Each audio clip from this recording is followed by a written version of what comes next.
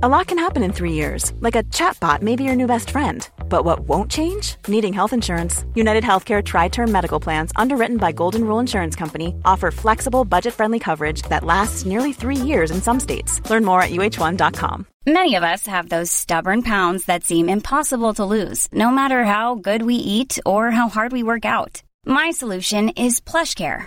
PlushCare is a leading telehealth provider with doctors who are there for you day and night to partner with you in your weight loss journey. They can prescribe FDA-approved weight loss medications like Wegovy and Zepbound for those who qualify.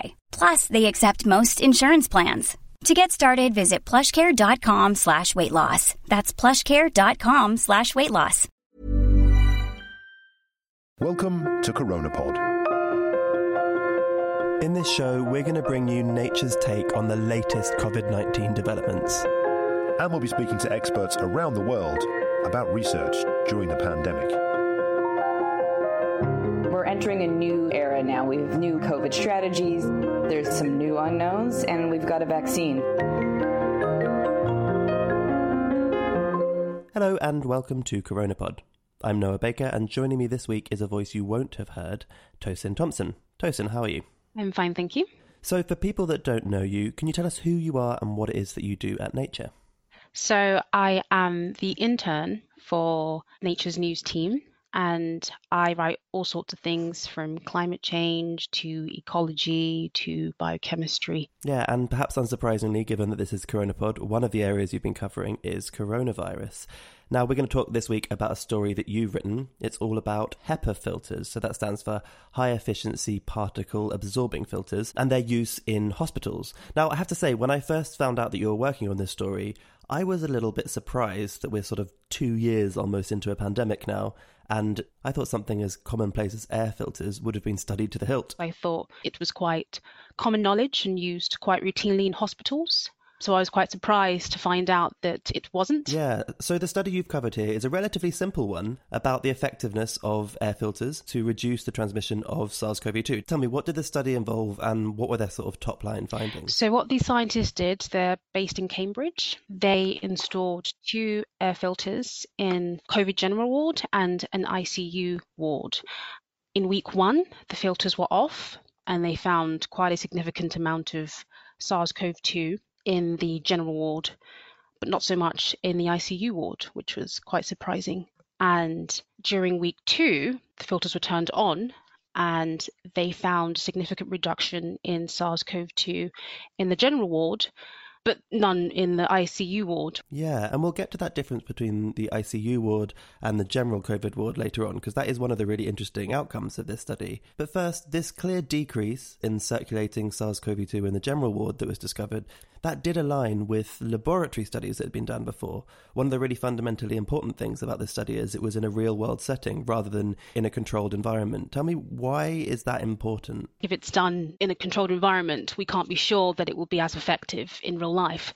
So to place this experiment in a real life setting, it obviously validates the results and it also gives real life patients and healthcare workers a sense of security. Yeah, absolutely, which is fundamentally important. Now, I expected the air filters to do their job and reduce the amount of particulates in the air, so that finding wasn't especially surprising to me. But what did stand out to me as surprising was this difference between ICU wards and general COVID wards, in part because you sort of think the place where people are most sick in the intensive care unit is going to be the place where there's the most risk of transmission. But that wasn't what was found. With and without the HEPA filters, there were very few, if any, SARS-CoV-2 particles circulating in the air in those wards. What was the scientists' reaction to that? Do they have any explanation as to why? Well, they too were quite surprised. There could be a number of reasons. It could be that during the later stages of the disease, the virus tends to replicate less and therefore there's less viral shedding. Also, the virus tends to move down the trachea, so it's less likely to be expelled out into the air, and patients are also strapped to ventilators. So the pathogens of the virus is likely to be expelled out into the air. Yeah, and I suppose many ventilators do have the option to have filters built in, so perhaps the HEPA filters are actually doing their job already in those areas. And if not, then I suppose it does make a logical sense that that different phase of illness, which is associated with that more severe disease, does change the dynamics somewhat from a transmission perspective. Nonetheless, the scientists argue that HEPA filters do have an important place, particularly in general COVID wards. Now, I guess I did have a question here about why we might need them, because already PPE, personal protective equipment, is used widely in hospitals to reduce the spread, and we know that things like masks, gowns, face shields are really vital to reduce the spread. Why is it that scientists thought that these air filters might be needed as well? Well, unfortunately, there have been reports of healthcare workers contracting COVID in hospitals despite wearing the necessary PPE. Air filters could act as an additional mitigation. Air filters are very cheap and quite effective, and they're actually surprisingly not used very commonly in hospitals.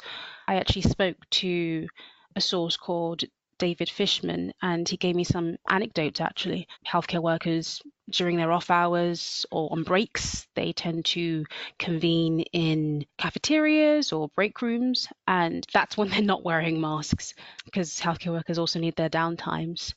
So it would be a good idea to have air filters sort of placed in areas where healthcare workers do tend to convene and have breaks. And that kind of value, having some additional protection or mitigation in areas where people aren't wearing masks or aren't able to wear masks, is really, really useful, and I guess also points to the efficacy of masks in the first place, which actually leads us on to the second story I wanted to cover this week.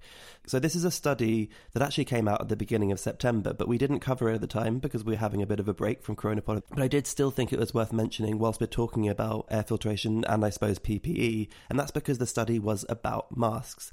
Now, there is a huge part of me that is loath to mention masks again. We've talked about masks quite a lot on Coronapod, and the debate, or to some extent I'd say pseudo-debate, that is still ongoing about mask wearing and the efficacy of mask wearing is something that has frustrated a lot of scientists. But the reason that I thought this particular study was worth mentioning still is that one thing that has been said by people that have been challenging the effectiveness of masks in reducing transmission is that although there has been many studies that have shown masks are effective in laboratory trials and in observational studies, there hadn't been a randomized control trial, which is sort of the gold standard trial to really demonstrate the efficacy of masks. And that is what this study that was published at the beginning of September is. It was a large randomized control trial based in Bangladesh, which has been published in a preprint at the beginning of September.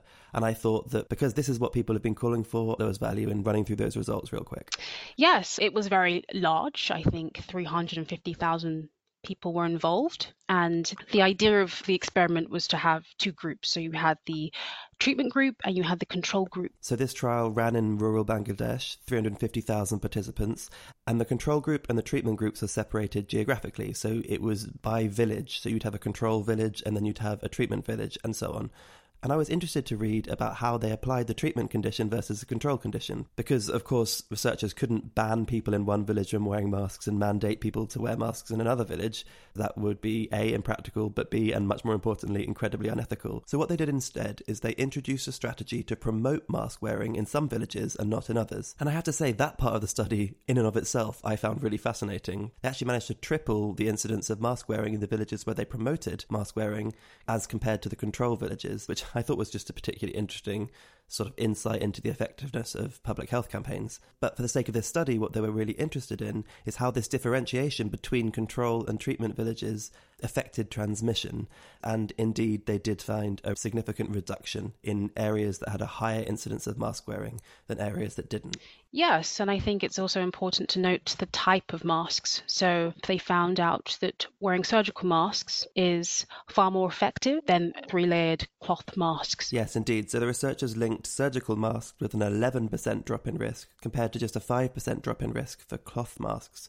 But I think is another important caveat. Researchers said that it's likely that the impact of masks, potentially of both types, could be much higher than this in reality because they were only able to track symptomatic cases. So, as we know, there are plenty of asymptomatic cases that could have existed that were not caught by this. And secondly, the symptomatic cases they tracked were only those that fit within the World Health Organization's definition of the disease. And we know that COVID-19 can have a really wide spectrum of symptoms, which doesn't necessarily align with that sort of central definition. And so the researchers researchers say that they think it's very likely they've missed quite a lot of transmission, which could have revealed a bigger disparity between the treatment and the control groups. Now, that differentiation between cloth masks and surgical masks, as well as the findings of the study itself, were also reinforced by a laboratory experiment, which had results summarised in the same preprint. The data for that showed that even after 10 washes, surgical masks were still filtering out 76% of small particles capable of airborne transmission. By contrast, the team found that 3-layered cloth masks had a filtration efficiency of just 37% before washing or use. Now, significantly lower, it aligns, that makes sense, but I think it's also important to point out that although the efficacy is lower than surgical masks, it's not no efficacy. In every study, they did find a reduction of transmission. It's just a variation of reduction of transmission. And so I don't think it would be fair to glean from this study that cloth masks aren't useful. It's just that surgical masks are better. When I look back towards the beginning of the pandemic, there was a lot of contention as to whether face masks were effective and weren't, which to me at the time seemed like a no-brainer. But yet we had to confirm it.